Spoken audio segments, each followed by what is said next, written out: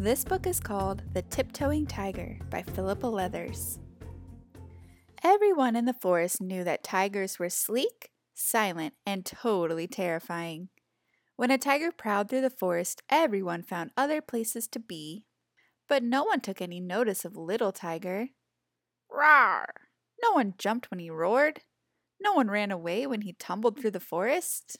His brother laughed. "Oh, Little Tiger, you're too small and clumsy to scare anyone."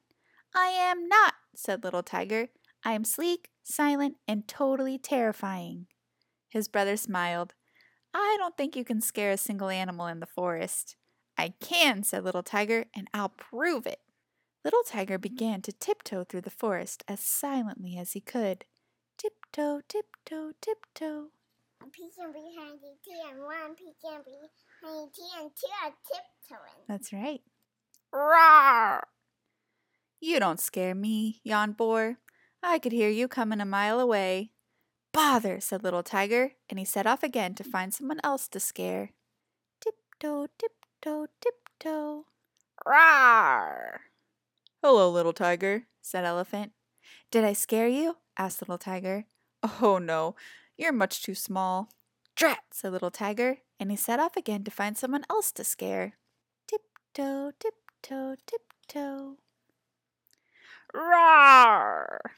"Was that meant to scare us?" asked the monkeys, laughing. "Yes, it was," said Little Tiger. The monkeys just kept on laughing.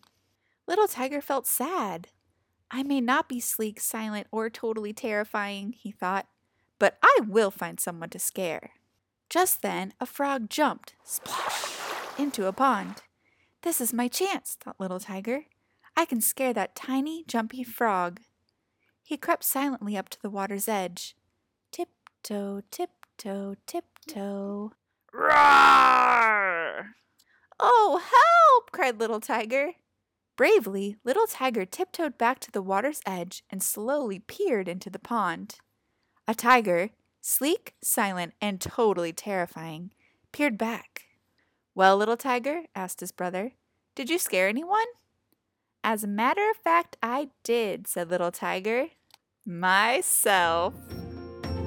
The end.